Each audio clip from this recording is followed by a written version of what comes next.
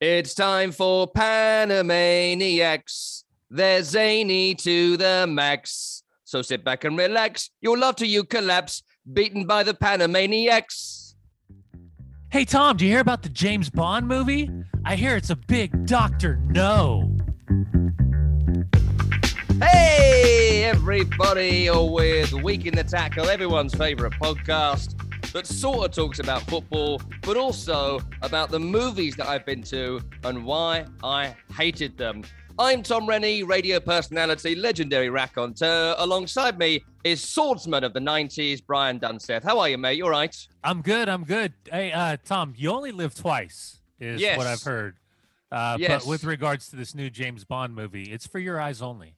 I'm actually, I'm glad you did some research from last week. It only took you a full week to find out two of the titles, Octopussy. But the trouble is that I went on Saturday. I'm actually meeting a bunch of friends who are a bunch of massive Bond fans on Thursday, so we can rag on this movie for a good 4 or 5 hours in the pub, because I don't want to ruin it for anybody. No spoilies here. Unlike the people who have been getting in touch with me to tell me what happens in the last episode of Ted Lasso. I've not had the time, Bill. So don't tweet me, all right? I've not had the time to watch it.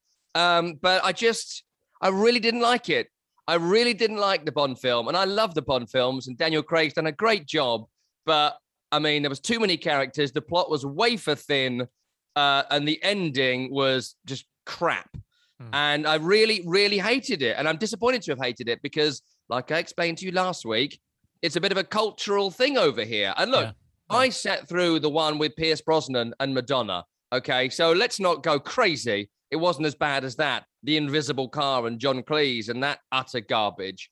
But you knew what they were going to do. But then when they did it, I was like, oh, I didn't like it was going to happen anyway. Yeah. Like the way the whole ending went. But I also didn't like the whole plot. The whole plot, I hated it. I just hated it. So thanks for bringing it up. I actually left the movie and my wife was sitting next to me, obviously, and she was like, oh, did you enjoy that? I thought it was quite good. And she completely didn't expect me to go, I really hated that. And we're living and letting it die is what you're saying. Yes, that's what I'm saying. Ready to die another day. I'll put my gold finger on the pulse of football instead and have a golden eye on the Nations League. Hey, tell me about Panama. I thought you were great at football now. Oh, no, we're not. We're not on days like this. Not on days like this. Greg Berhalter, for those that have not paid attention or are looking for his resignation, not going to happen, but that doesn't mean we cannot be, that we have to be compliant with a result like this because it's not good enough. And we can talk about intensity. We can talk about being outcompeted. We can talk about being disconnected with and without the ball. The reality is, again, we're talking about a group of players that in the second round of World Cup qualifying, second group of games, second phase of World Cup qualifying for this rather inexperienced group that's missing some players. Let's point out some of the obvious. There's for me, it is a bitter pill to swallow because there continues to be this narrative of, okay, we're okay. We can go on the road. We can get a result. The results matter. It's not necessarily about the win. It's that you get points on the road, and that's fine. But I don't like that mentality. I don't like that mentality because let me throw out some simple stats. I think it's, and I'll pull out my trusty handy-dandy notebook. Oh, he's done some work here. He's done some work. Is it a list of Bond films? No, it's not. But it was 13 games unbeaten. Yeah, that's a real thunderball of things. Yeah, for the U.S. men's national team heading into this game. 6 wins, 0 losses, 2 draws versus Panama in World Cup qualifying. 16 wins, 1 loss, 6 draws all time against Panama. 2 wins, 0 losses, 2 draws against Panama in World Cup qualifying. That was too quick for me to follow. That was like being at an auction and someone was selling me a Banksy. Yahtzee. I couldn't understand what you were saying there. Yahtzee. All those sold to the gentleman from Saudi Arabia for £700 billion. So here's the way to look at it. There's 2 ways, Tom. You can say 23 years. 20 days is the average age in the starting 11. The average caps, just 23 caps. 5 starters that were under the age of 23. All those matter, right? All those matter. It doesn't, because you lost. Yeah. I didn't see the game. We don't get the US games live over here. So as we record it, I've only seen kind of the winning goal and the fallout. Yeah. We don't get it over here, because, we do have the NFL at Tottenham, which I'm loving all the English people saying, getting on the ground with that. Oh, I've always loved the Nuffle. It's great. The Nuffle's a wonderful thing. Yeah, they call it Pointy NFL, ball. I think. Yeah. It's Pointy fine. ball. Don't worry. But I loved how positive everything was 2 days ago and how negative everything's are. I That's really think US. Americans are getting Yeah. soccer. That's how I know now. Yeah. Because there's none of this like, oh, game by game, inch by inch. It's no glory or disaster. Yep. You win or you lose. This squad's going to win the World Cup. We expect a semi-final at least two. We're not even going to qualify. Remember Trinidad? I love it. It's great. 4 years ago, by the way. Yes. Yesterday. Yes. This date has not been kind to the U.S. men's national team. 4 years ago down to Trinidad and Tobago, there's like 6 scenarios, Tom, that had to go wrong for the U.S. not to qualify for the World Cup. And number one was all you had to do was win or draw. And you ended up losing against a group of players that it was the baby brother of the guy who played for the Seattle Sounders that scored a banger from 45 yards at a diagonal on Tim Howard. And since that moment in time, we have been in the burn it all down mode for U.S. soccer fan base. And that's exactly what happened. People forget when you look at from the hierarchy of U.S. soccer, literally everybody has changed, including the coaches on the men's and women's side. There's been general managers instituted on the men's and women's side. You have a new CEO, a new soccer president, a new vice president, and a new kind of director of football, which is Ernie Stewart. Really, the only people that are still there that were there 4 years ago are kind of the PR group. That's it. The management from the PR side. The problem for Greg Berhalter, and he's a good friend of the show on Counterattack, comes on all the time. Both Tony and I have played with him at various levels on the national team and in club soccer. I think he's an intelligent manager. I think he does a good job. He's got the potential to do a good job. But I think much like any time an MLS player is included into the U.S. men's national team starting 11, there's this hatred, there's this vitriol, there is this holier than thou because they're not playing in Europe. They're not good enough to play national team, the full national team. The problem for Greg is that while he's come out of New Jersey, went to North Carolina, went to Holland, played in England, played in Germany, and in the United States, was an assistant coach for Bruce Arena, was a head coach in Sweden, was a head coach in Major League Soccer, had gone to an MLS Cup final. All those 4 things that you think would normally check the box for a head coach to have experience or at least have the boxes that you would want checked, that is played for the U.S. men's national team, has gone through qualifying, that has gone to a World Cup. He checks all those boxes, but he comes from Major League Soccer. And because he's not the sexy choice, because he's not Tata Martino, who was in Atlanta, and just hold on, stay with me. Okay, that we went down to Mexico, that he's not a Jose Mourinho or a European head coach, that all of a sudden there's not equity in his name. So when these things happen, Tom, when you go and you win against Jamaica 2-0, but you lose against Panama, you go from, as you just said, the heights of glory and wisdom and success to the failures of this guy's not good enough. Serious questions need to be answered. And ultimately, it's not about the players on the field as much as it becomes about the head coach. I think it's cool. I love talking to Americans about the Greg Berhalter situation. I really do enjoy it because the amount of times people bring that story to me, you do it, lots of people do, which is like, you know, there's a lack of respect for him because he's not a sexy name. I don't see that from the people within soccer in the US. There might be some fans that think that, but I don't see it from anyone who's actually involved. Anyone I've spoken to that's involved, people like you who know it inside out. I don't think anyone actually feels that disrespect. That seems to be a narrative that is somewhere that I haven't really seen. Maybe some fans think that, but I think the issue is they go into a lot of games to not get beat. They clearly went into this game to not get beat. The senior players, wherever they play, seem to not be there a lot. The striker's only 18. You can't rely on an 18-year-old striker, however good he might be. Well, he was only a sub last night. Yes, so but I mean, in general, you haven't got anyone else. If he's not there, who else is going to play there? I mean, Sargent doesn't even make the squad these days. You know what I mean? Yeah. You know, and, there's and no Gyasi coming back into the starting 11 and some chances not scored. And there's this is why there's massive issues there. I think that people are quite accepting of that. The trouble is they go into games to not get beat, and America feel like they should go into games to win, which is basically what you said a minute ago. And there's nothing wrong with that, but at the moment, you aren't there. And I think it's quite interesting, this. I read a massive think piece on Steve Bruce this morning, and the piece of it was the $8 million payout. The next. yeah. It was, how much money can you get to be sacked? Why hasn't he quit? And the answer is cashola. But it feels a little bit like Berhalter's a bit like the Steve Bruce. Don't be the coach in this role. Be the coach after the coach. You know, if he gets them qualified, and he'll get them qualified, you'll qualify. I wouldn't worry too much about that after one loss. There's enough games. I think you've still got enough to make the cut.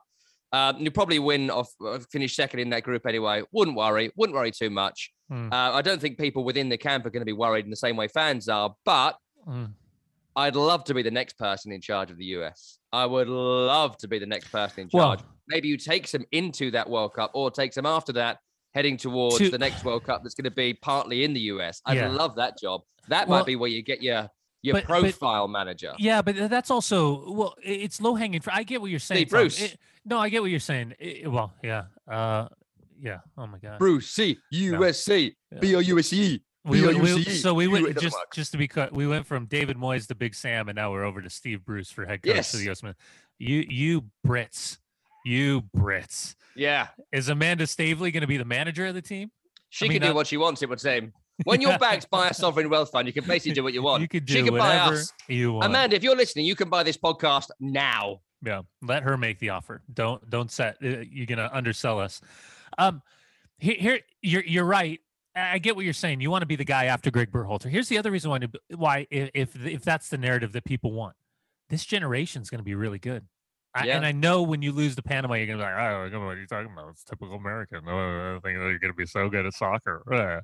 But I do think, and Tony, I can remember coming on air the day after 4 years ago, and Miola just gently trying to remind everybody, I've been involved with the youth national team, and I've seen what this next generation coming through looks like.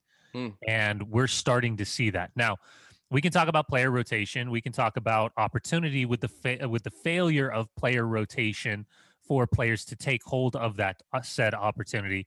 We can say that, if Greg Berhalter doesn't rotate 7 players coming off the win against Jamaica, and by the way, just to make it evidently clear for everyone, Anthony Robinson, Zach Steffen, and Weston McKennie did not travel to Panama because of quarantine concern. So they went straight to Columbus. That's on top of missing Christian Pulisic, Gio Reyna, a couple of other guys. But that, you could also chalk that up to poor planning. You could say, hold on a second. If you knew you were going to lose these 3 players for Panama, why wouldn't you have 3 more players in? At the end of the day, for me, we can talk about player rotation. We can talk about subs. We can talk about all that. It comes down to the players themselves.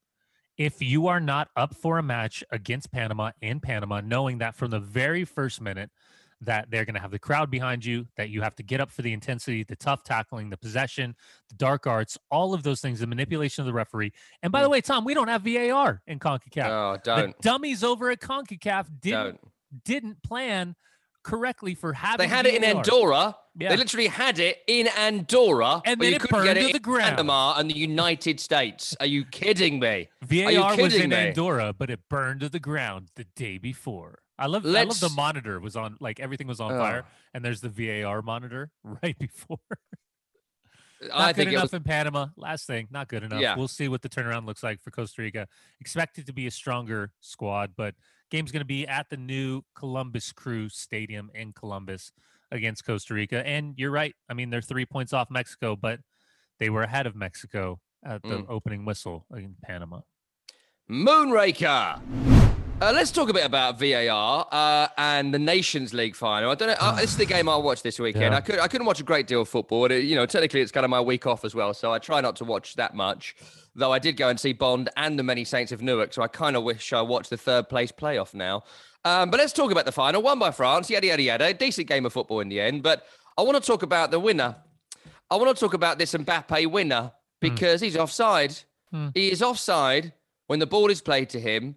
And I will not be convinced otherwise unless Brian Dunseth can convince me otherwise, in which case I will be convinced otherwise. Now, if you haven't seen this, the ball is being slipped through to Kylian Mbappe, who is offside. Now, in the rules, and this is the pivotal point of the discussion that's been had since, it is not an offence to be in an offside position. That is the line in the rules. And they on the replay have seen that Eric Garcia, the Spain defender, has stretched out to the through ball, going to Mbappe, and he touches the ball.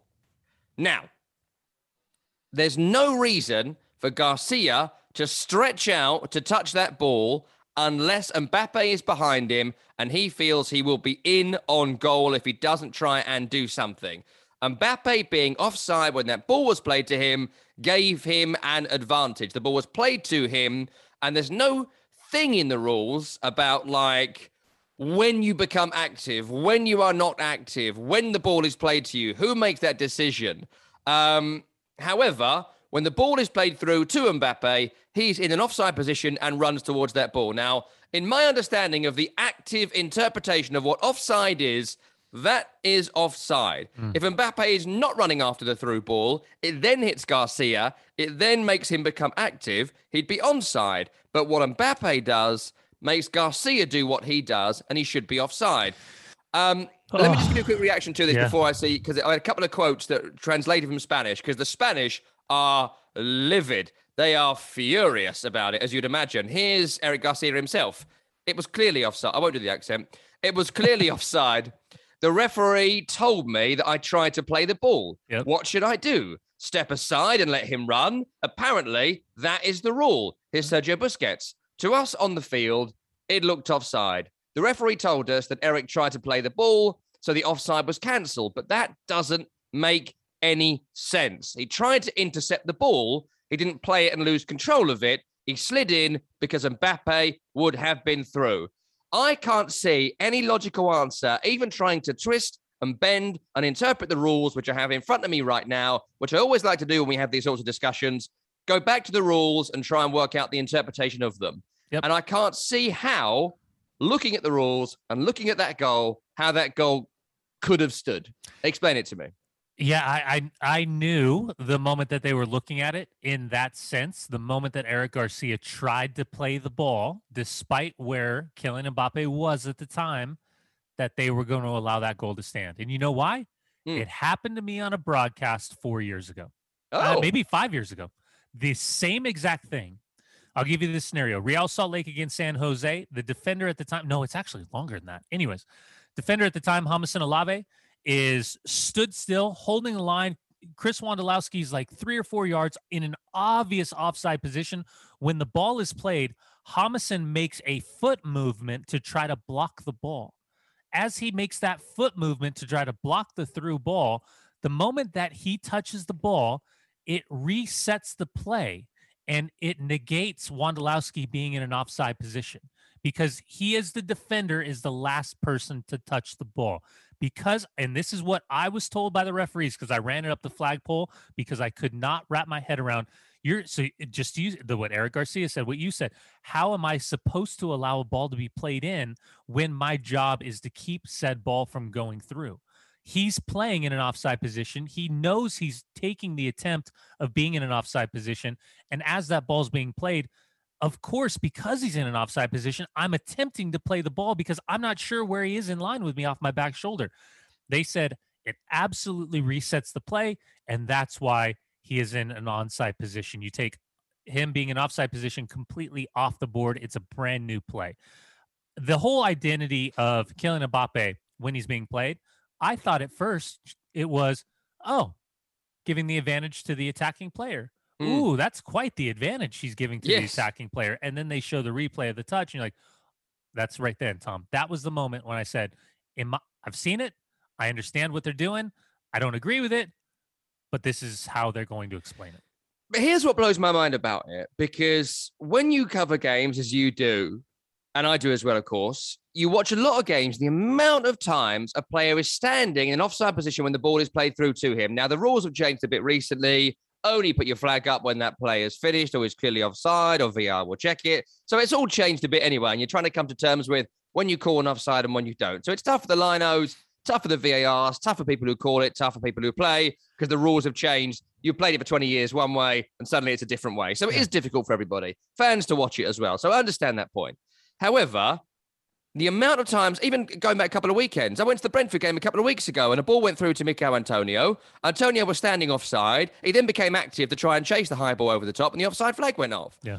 But unless he actually touches it now, according to this interpretation of this rule, then he shouldn't have been given offside because he didn't actually get anywhere near the ball. So now you can stand 20 yards offside, the ball can be played to you, and you can run about towards that ball without not touching it, right? And if you don't touch it, then now it would seem you're going to be onside. That is not what actively happens. And they call it a save. You know, the way they word these rules in the IFAB website is so annoying, right? So a save is when a player stops or attempts to stop a ball which is going into or very close to the goal or any part of the body except yada, yada, yada. So essentially, what Garcia is doing there is trying to save the ball, right? In the interpretation of these rules that I can tell. So he's trying to save the ball from going through to Mbappe. When he tries to make that save of the ball, then that's what plays Mbappe onside. But you will see it next weekend when the Premier League returns. You'll see it in the next set of international games this week, that somebody will be offside and they'll start running towards the ball and the offside flag will go up. And that'll happen to, I know Eric Garcia's in the back line there. I couldn't tell you the entire back four at that moment. Azpilicueta, I think, is in there. But they're all going to do one this weekend. They'll be like, well, hold on a minute. We lost the Nations League final on this exact same thing. And the funny thing is, these are English referees. So it's Anthony Taylor and Craig Pawson. And I'm not sure the VAR was, but they certainly are the two that are the fourth official and the referee. They're going to disallow a goal for this next weekend, one of them. I guarantee it. Yeah. So you can see why they're furious about it. It needs a tweak. Yeah, it needs a tweak. And this comes back to what But does it need a tweak? Or should we just get back to this? If they do this every week, I'm happy. But see, this is, again, it's the verbiage, and I'll give you another example. Something else happened to me. It was where a player's in an offside position, attacking player's in an offside position. The goalkeeper is then playing the pass because he knows through his peripheral vision to his left that the attacking player's in an offside position, so he's trying to read it and come out. As the deflection ends up coming in, it ends up as an own goal. My question to the referees was simple. He's in an offside position. You're trying to say that out of his peripheral vision as a goalkeeper who sees everything in front of him, that he's not trying to anticipate, read the cutoff ball, go to ground, and instead, because it's deflection, all of a sudden the goal should stand because he wasn't playing the ball. He was playing a player in an offside position. That player in an offside position had nothing to do with the play. The same question I had, Rennie, if I'm an attacking player, I'm standing in an offside position every single time. Yeah, of course. Why would I be onside? Because the moment that the defender makes a genuine attempt to play the ball, it resets the play, a la Kylian Mbappe, then what's the point? But they won't do that this weekend because someone will stand offside this weekend. They'll get past the ball and they'll be waiting for that knock, which puts them in from a defender, but they'll be given offside because a different interpretation of what is active will happen. And you'll sit there and you'll be Spanish watching the TV and you'll be throwing your sangria out the window and chucking your paella all over the floor because you'll be furious at the decision you've seen because it's just cost you the Nations League final. It's cost you the kudos of winning. Look, people can say they don't respect this competition or whatever. That's fine. I think it's a pretty good tournament that they're trying to get rid of. You know, as Dale Johnson told us the other day on Sirius XM FC, it's worked so well and people like it so much because there's no more international friendlies that FIFA have gone, we need a slice of that pie. Let's do a World Cup every 2 years. There's obviously appetite for more competitive international football. They want rid of this so FIFA can make money of it. The Nations League's gone quite well, but it's now been decided on a rule interpretation that I simply don't agree with. And it was very, very annoying. You can see why the Spanish were massively, massively annoyed. But congratulations, France. Hey, by the way, congratulations. Do you know who won the 2018-19 version of this tournament? Yeah. Who? Holland won it. It was Holland. Was it Holland? That's the point. Nobody cares about this tournament, just like Holland Thibaut beat Courtois. England in the semi-final last time. Yep. So I remember that. But then as soon as we were out, switched it off and went to see a Bond film. You know what? Regret it ever since. No, but it's still I couldn't probably name the last 5 World Cup winners. Yeah. It doesn't mean they weren't important. It just means that my memory is shit. Also this weekend was the third place playoff. Now, I don't want to talk about that. I actually don't know who won this because I value my time. But it was between Belgium and Italy. And I know it was Italy, Tim. It was just a joke. I'm doing a joke for the programme. Italy-Belgium, 2-1 it finished. Thibaut Courtois, before the game, said it was a waste of time. What am I even doing here? Post-game, he spoke again about how much he thought this was a complete waste of time. Why am I playing in this tournament? He said, they don't care about the players. They just care about their pockets. Speaking about UEFA and FIFA prioritizing another international tournament. And he was asked about another World Cup and the sheer volume of games that these players are playing. Another aspect to this is that during this international break, a bunch of injuries, as usual. Raphael Varane got injured in the final for France playing against Spain. I saw a piece about Borussia Dortmund players injured during just this international break. Akanji, Moukoko, Hazard, Meunier, Guerrero, all injured during this break. I think West Ham would be in the Champions League right now if Declan Rice didn't get injured in the March international break and miss 8 games. You know, and that's my sob story, but everyone out there listening's got one. I'm sure you've got one. You know, everyone has one of those. And it isn't necessarily a question about reorganizing the calendar, which I think is obvious that they should do. But what I would do here is, I want to ask you anyway, and I might get a different conversation going about why there are games against Andorra, for example, for England, and England have to send the first team. So if let's just say I'm Harry Kane, for example, right? I see the games coming up. Why can't I, as an employee of Tottenham Hotspur and someone who is paid to play for England nominally, their money goes to charity, but essentially they get a fee to play. Why can't I say, well, actually, I'm taking 2 weeks holiday there, like a normal person would, like I did this week. I'm having 5 days holiday. I don't want to cover the Andorra game. I don't want to do this. I don't want to do that. Lots coming up. I'm quite tired. I haven't even got to run, but I still have to cover the games, and I'm tired. Never mind the players who do the running and the work and all that. Now, people will often then say, but they're getting paid a whole bunch of money to do it, and that is absolutely fair. But I tell you what, I would take a quite sizable pay cut from £100,000 a week to say £80,000 a week if I could take my 40 days mandated holiday. I'll go into work in July when there's no games. No worries. I'll be in every day. Got any games for me? Okay, well, I'll be in my office. But in November, Thibaut Courtois should say, what are the games? Nations League? Nah, I'm going to go have dinner with the wife. I'm not playing these. I'm tired. I've had enough. I've got a job on. I'm sorry. That isn't a thing in football. It's not. And we might be getting there now because UEFA and FIFA and all the institutions clearly don't care about player welfare at all. They do not give a toss about player welfare. There'd be no conversation about a second World Cup. There'd be no conversation about a Club World Cup. No discussion of 3 internationals during a 2-week break mid-season. It wouldn't even be on the table if player welfare was on the table. So, Dunny, my question is, why don't the players take this into their own hands and say, no, I ain't playing? Why didn't Courtois do that? Yeah, well, first off, I think it would probably hit harder if it was a field player as opposed to a goalkeeper because the longevity of his career and the fact that he's standing there for 90-plus minutes. The physical side, Joel, just look at this defender versus goalkeeper Tony bias Meola. already. Yeah. Unbelievable. What's Meola done to you? I'm sure he ran once. Standing there, warm-ups. You don't get 100 caps occasionally having a jog. He sprinted out every time. Half-time and at the start of the game, he was out more there. The mental side, Rennie. The mental side of goalkeeping. That's the exact. All right. I don't even know where to start with this one.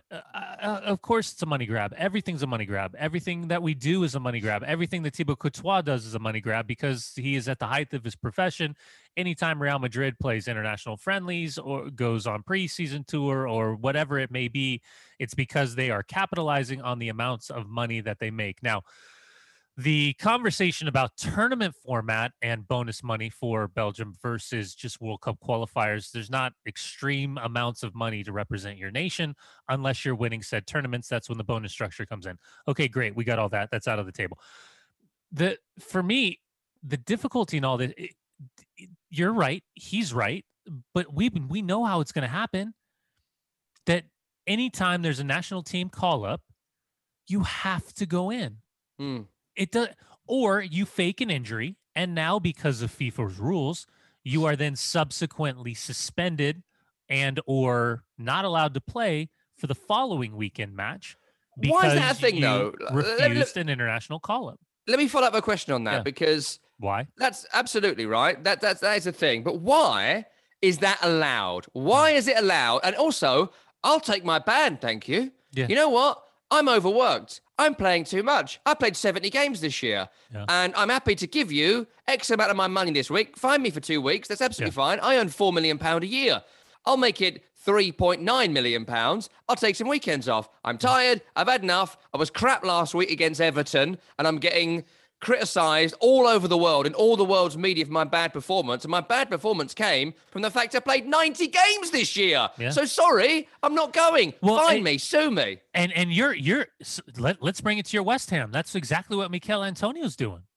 Yeah. Listen, Mikel Antonio. An agreement between West Ham and the Jamaican Federation and Mikel Antonio. I bet Jamaica were furious. Oh, could you imagine? All that all that legwork to get him over the line to represent. And you've seen his legs. That's some real legwork. It's huge. Getting him on the plane is it's. You start realizing very quickly that the way that the setup is to punish players that are deciding not to play for their national team. And how many times have we seen managers or directors of nations, football squads come out publicly and fillet said player for not caring about his nation, for not caring about the tournament, for not caring about qualifying because he stayed home, because he's physically exhausted and can't play. So they institute this punishment rule that unless you're injured, you have to go. And for some reason, I specifically, in the back of my mind, think about all of the African players that play in the Premier League that have come out, and we've seen Nigeria or we've seen Ghana or we've seen some federation come out and say that this player is not going to be allowed to play unless he joins up with the national team. I'll give you, there's a player out here in Salt Lake City named Albert Rusnak, plays for Slovakia.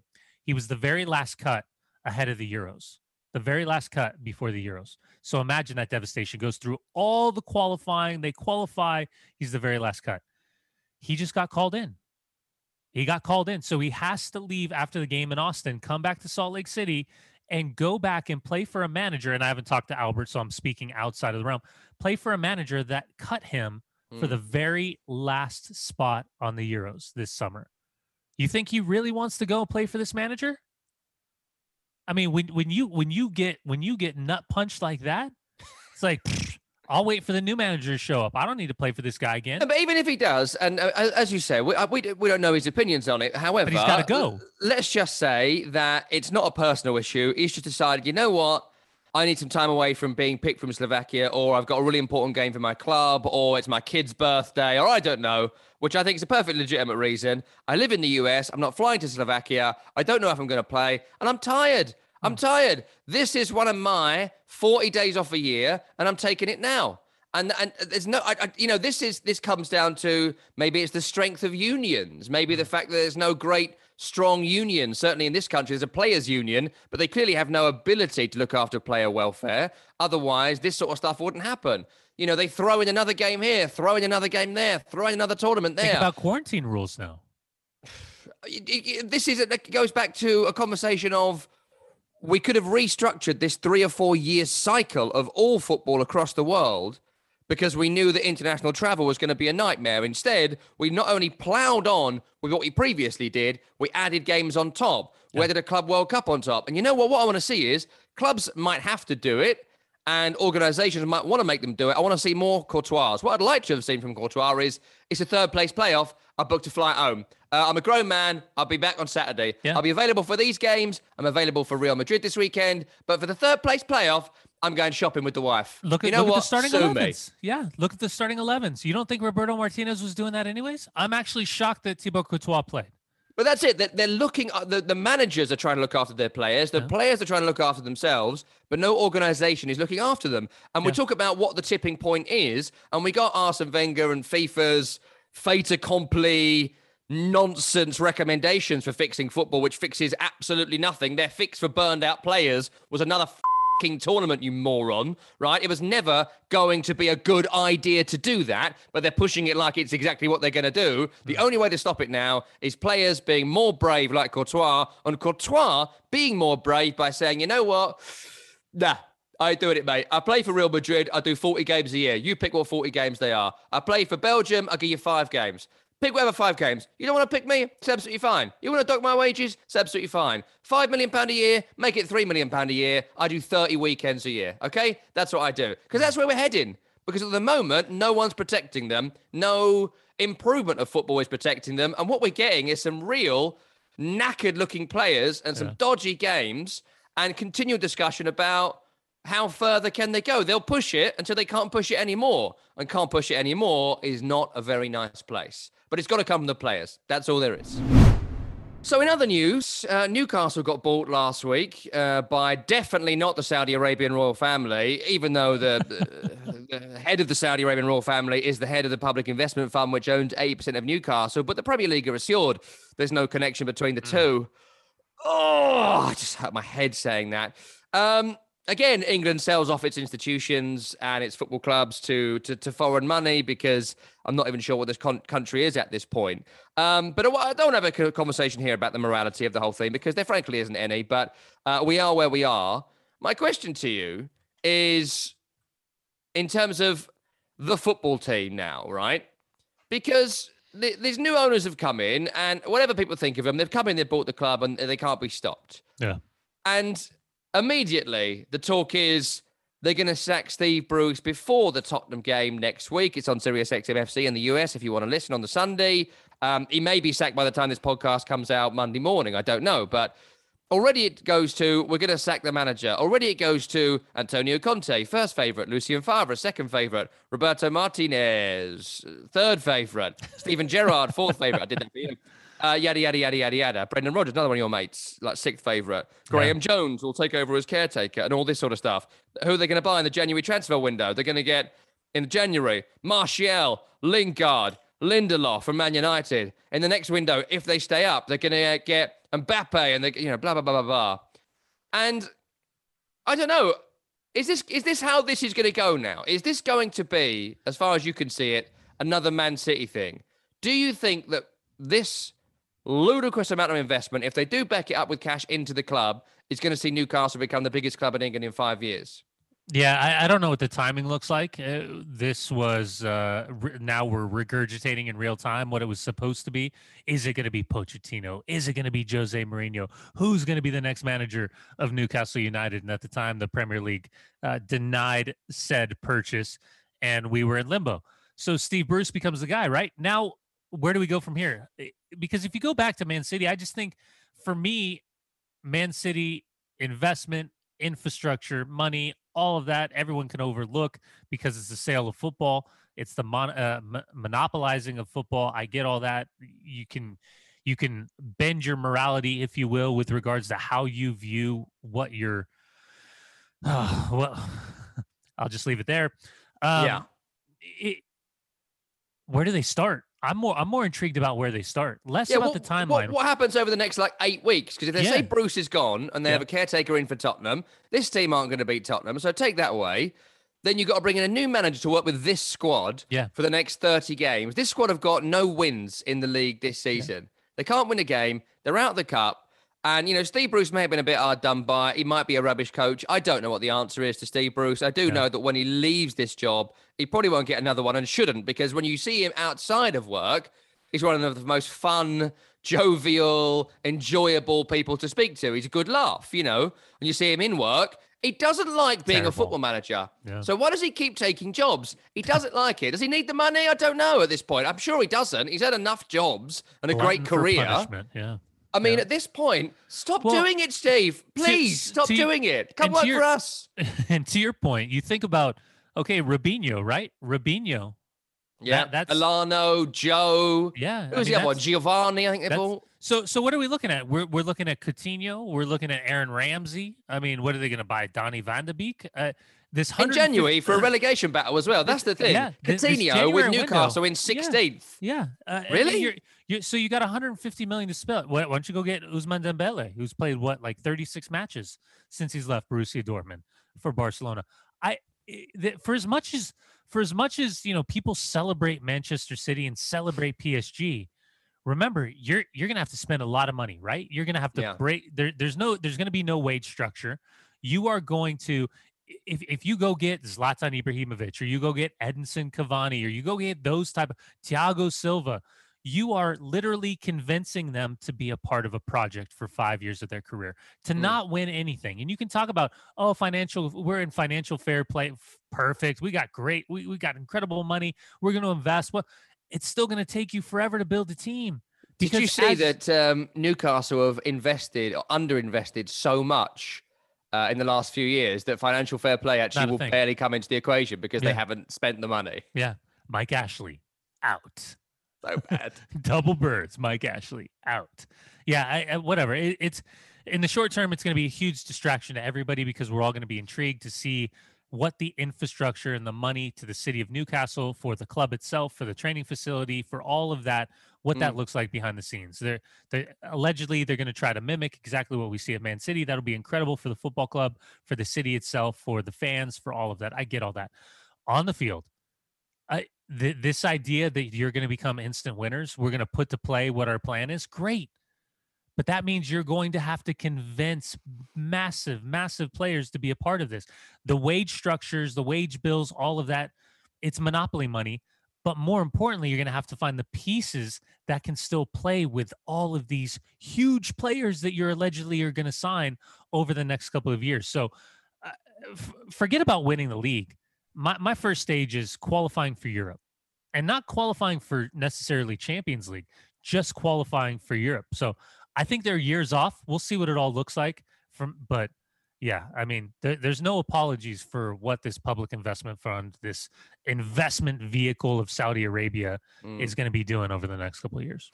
I mean, the first thing is stay in the Premier League. And everyone, I guarantee you this, wants Newcastle to get relegated. Everybody. Every man and his wife wants Newcastle to get relegated. And now, when you played Newcastle previously, it was a bit like, oh, okay. They were good in the 90s. You know, no one really has a great hatred or great love for Newcastle outside of Newcastle. Now, everyone is going to want to thrash Newcastle. Spurs, who will be the first of the big six to go in terms of who they could usurp in the coming years. They'll be looking to murder them this weekend, and every single team now will want to completely murder them. Everyone has got massive motivation to get one over on Newcastle. I think they're in massive trouble. I think Newcastle this season could be in massive, massive trouble, and they could be the most expensive club in the Championship next year. So let me ask you this. From an American perspective, Newcastle United, Alan Shearer, kind of the history of that kit, it rings true to a lot of people here in the States. Does it have that same gravitas over there? Generationally, it does. Like for people of my generation and my sort of age, kind of mid-30s, people who grew up in the 90s, Newcastle were everyone's second favourite team. And I say that because in the northeast of England, it's so far from everything. Right? It's so far from London, where I am. It's so far even from the northwest, Liverpool, Man United, Man City, that sort of area. It's so far from Sheffield. It's so far from Norwich, everywhere. It's near nothing, apart from the couple of neighbours they have who are notable being Middlesbrough and Sunderland. But the Northeast is sort of its own world. Yeah. And because of that, no one hated Newcastle. No one even considered Newcastle because they come from space. And so when they were brilliant in the 90s, and when they had Andy Cole and Rolf Fox and Keith Gillespie and Rob Lee, and then it became Alan Shearer and Faustino Asprilla and David Ginola and Philippe Albert, that 3-year period under Keegan and the first bit under Kenny Dalglish, it was incredible. And Man United were so lucky to have started to win the league when they did, because they won the league in the first flushes of Premier League money. If they won the league the year previous and Leeds won it the year after, we would be in a different world right now, whatever way you slice it. They were dominant in the opening 10, 12 years because they had the most money and nobody else could possibly catch up, plus a golden generation of players who come through. We could talk about the most elite coach in the history of the British Isles and all that, but it all fell into place at the right time for that club. Newcastle were the one that was going to take it from them with that team. And people love watching them. And now there was no pragmatism and there was no hold on for a 1-0. They were so cavalier. And they were so entertaining. And if you go back and watch some of their games right now, we speak to Warren Barton every now and then. It was at one point the record signing for Newcastle at £6 million in about 95. Yeah. Big money spent then. They had some money to spend then. They were just so joyous. And it was kind of held together on the emotional fragility of Kevin Keegan, which eventually cracked. And it all fell apart very quickly. Then the financial issues and blah, blah, blah. But they are a kind of beloved team for a certain generation from that period. No one's really thought about them in 20 years. But that night with Asprilla's hat-trick against Barcelona, live on BBC One in this country, 15, 20 million viewers watched that game. Or ITV1, sorry, it won't be BBC, but terrestrial TV. It lives long in the memory of a lot of sports fans. So that's why it's been such a conflicting story, because people like me want to see a strong Newcastle. We love the shirts. We love the club. They gave us some great memories of our childhoods and why we first started loving football. And there's something kind of mythical about the Northeast. They don't wear coats. It's one of those places for us. Yeah, the tough. It's a tough people. Yeah, it's a tough people, and they're one club, one city. So I'm in London, and we have 6 Premier League clubs. Yeah, you can walk from one rival to the other. Liverpool obviously have 2 across a park from each other. Manchester, blah blah blah. Sunderland is miles away from Newcastle, which in turn is miles away from Middlesbrough. They're big cities with big industrial histories, and they all deserve to have a good team, which they've not had for a long time. And it's very cold, and it's very wet, and everyone out there, you go out on a night in Newcastle, it's shorts and T-shirts in December. They're hard people, rhino skin. So, you want them to do well, but then this is why it's been such a tough story to cover last week, because you throw Saudi Arabia's diabolical human rights record on top of it and the obvious sports watching that's happening. And if they win the Champions League in 20 years' time, I want to be pleased for these people. I really do. But is the institution that we used to love the institution that is there now? And the answer is no. So it's a conflicting one. Hey, by the way, Mike Ashley, you think he buys Derby County? Oh, 100%. Yeah. 100%. Mike Ashley, right? Understandable that everyone hates him at Newcastle because he's wanted out for at least 9 years. And 300 million, to be fair, is not a lot for Newcastle. I think that's a steal in terms of the cost of clubs. Must be a lot of stuff we don't know about there, but that's a steal of a deal for them. That's literally what Saudi Arabia, their public investment funds, spend on like Prosecco for international visitors on a year. Real Salt Lake is valued at 400 million right now. Is that real? Does he work there? Yeah, at the club. Yeah. That is mad. And they've got a terrible name too. But Mike Ashley, definitely, but I'm convinced of it, because Mike Ashley is a genius businessman. He doesn't care what you think. Doesn't care what I think. He literally was happy to piss off the entire city of Newcastle. He didn't give a damn. And, I don't like him personally. And Glasgow with the Rangers. Yeah, what he did at Rangers. Yeah. Everybody. Yeah. He literally, but he will take it, like the same way he recently took House of Fraser. I read a biography of him. He bought his first clothing shop with I think it's a 10 grand loan from his mother. So she loaned him 10 grand. He opened up the first, I don't know if it was called Sports Direct. And he's gone on to build this massive empire by being this seemingly financially illiterate, yet cutthroat businessman. There's so many juxtapositions about Mike Ashley, but he's a genius. He just has incredible judgment about these things for making money for himself. So I think he will buy Derby, because Derby have incredible potential. But then we've said that for the last 20 years, and what happens? Not much. I know we're overrunning a little bit on today's program, but I do need to bring up one final thing in terms of football, and then I want to ask you about s'mores. But I don't know if you saw this week. Jamal Lewis, who is a Newcastle player, Northern Ireland international, was sent off in the game between Switzerland and Northern Ireland for taking too long to take a throw-in. 37th minute, already yellow card. Jamal Lewis has the ball in his hands, and there was just nowhere to throw this ball in. He had the ball in his hands for 17 seconds, which is a lot. A lot. But it's the 37th minute, and the score is 0-0. He is not time wasting here. 17 seconds to decide where to throw the ball in.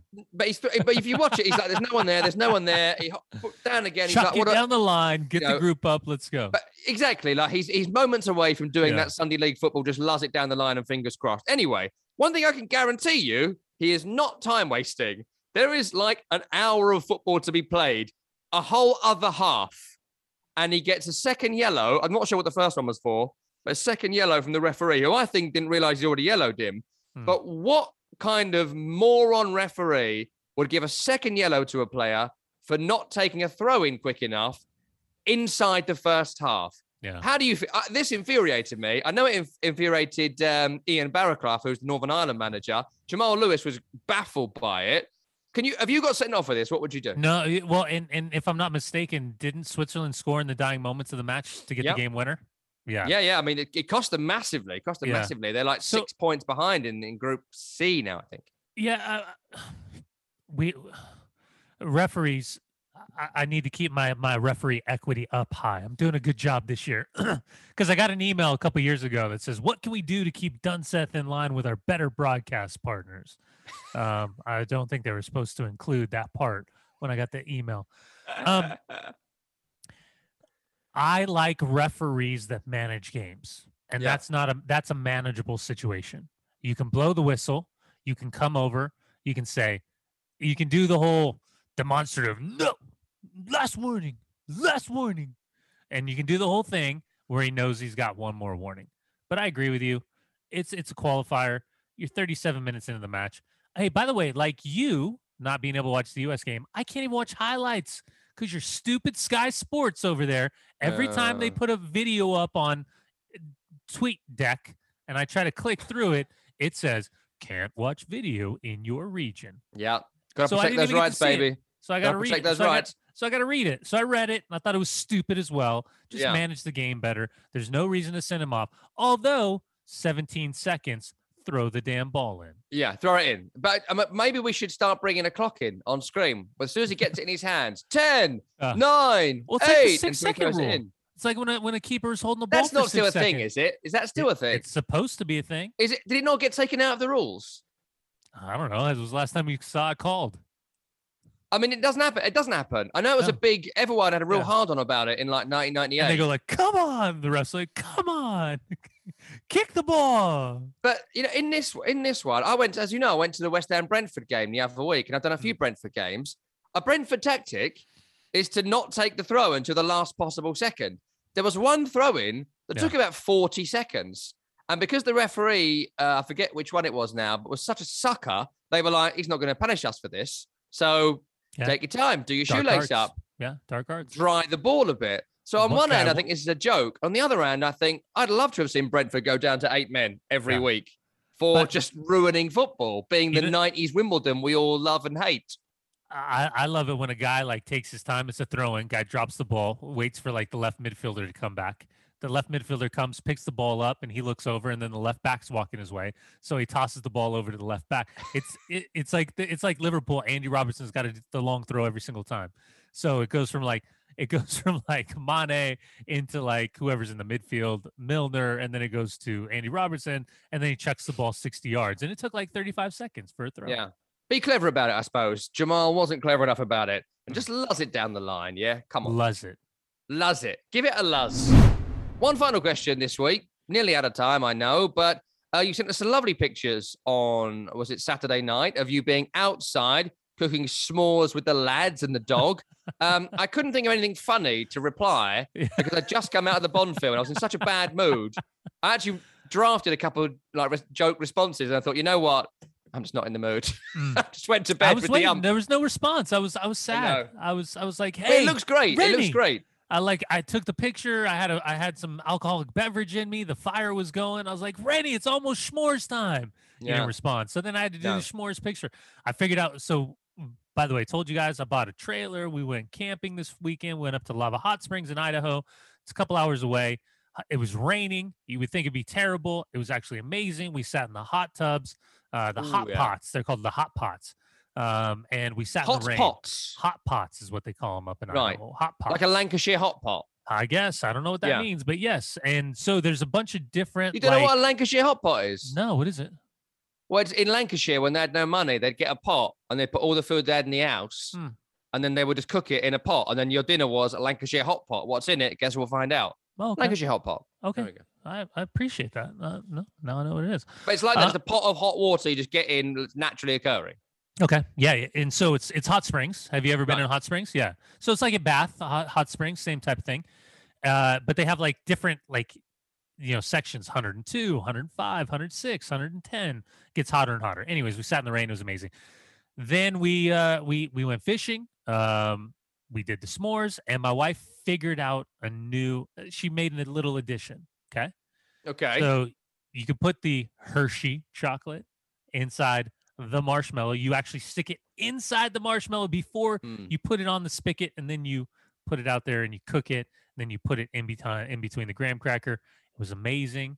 I did one. Throw a little wrinkle in it. Reese's Pieces peanut butter cup right in the middle of, and I actually like that more, Rennie. I like that more than the Hershey. We should start marketing our own s'mores. We could do Week in the Tackle s'mores. It was so good. Let's come up with our own s'mores designs, and we'll see who's best. We'll make them at some point. I can't get graham crackers, but I'll try and get something similar. and I'll try and make some. You want to know what the worst part about s'mores is? You All can of it. really only eat like half of one. Why? Because it's so rich. It's too much. And you have to eat outside, and I'm not an animal. You're a So- marsupial. I like to eat when there's four walls around me, preferably with weight stuff. Otherwise, I think don't you like would have to had fun. I think you would have You had think? fun. Yeah, I think you would have had fun with us. I think you I would. mean, it looked great. It did look great. I'm Where's sorry I fun? couldn't think of a joke. Blame Daniel Craig. But I couldn't think of a joke. But it did look great. And I still haven't eaten me Pop-Tart s'mores. So I will Really? do that as well. I haven't eaten them. Not at the time. Not at the time. Not got around. Not had the calories left at the end of the day. I ain't got the time. Not at the time. But I'll get around to it. I'll do it. Amazing. I'll contribute to this podcast one day this week. So I hope you enjoyed this week's episode. We don't know how it was edited because Tim Horsey, our producer, was so hungover. We're not sure he listened to any of the program, but it's wedding season. You know, we accept that from the team, mainly because it's usually me. If you do have a love of this program, you should give us a 5-star rating, maybe a solid review as well. Something like, Rennie is great, not sure about the other one. Subscribe on Apple Podcasts, Stitcher, Pandora, wherever you get your podcasts. Weekend the Taco is also available on the SXM app. It is free for SiriusXM subscribers. Just download today, tap podcasts. You also get video clips on Twitter and Instagram at SiriusXMFC.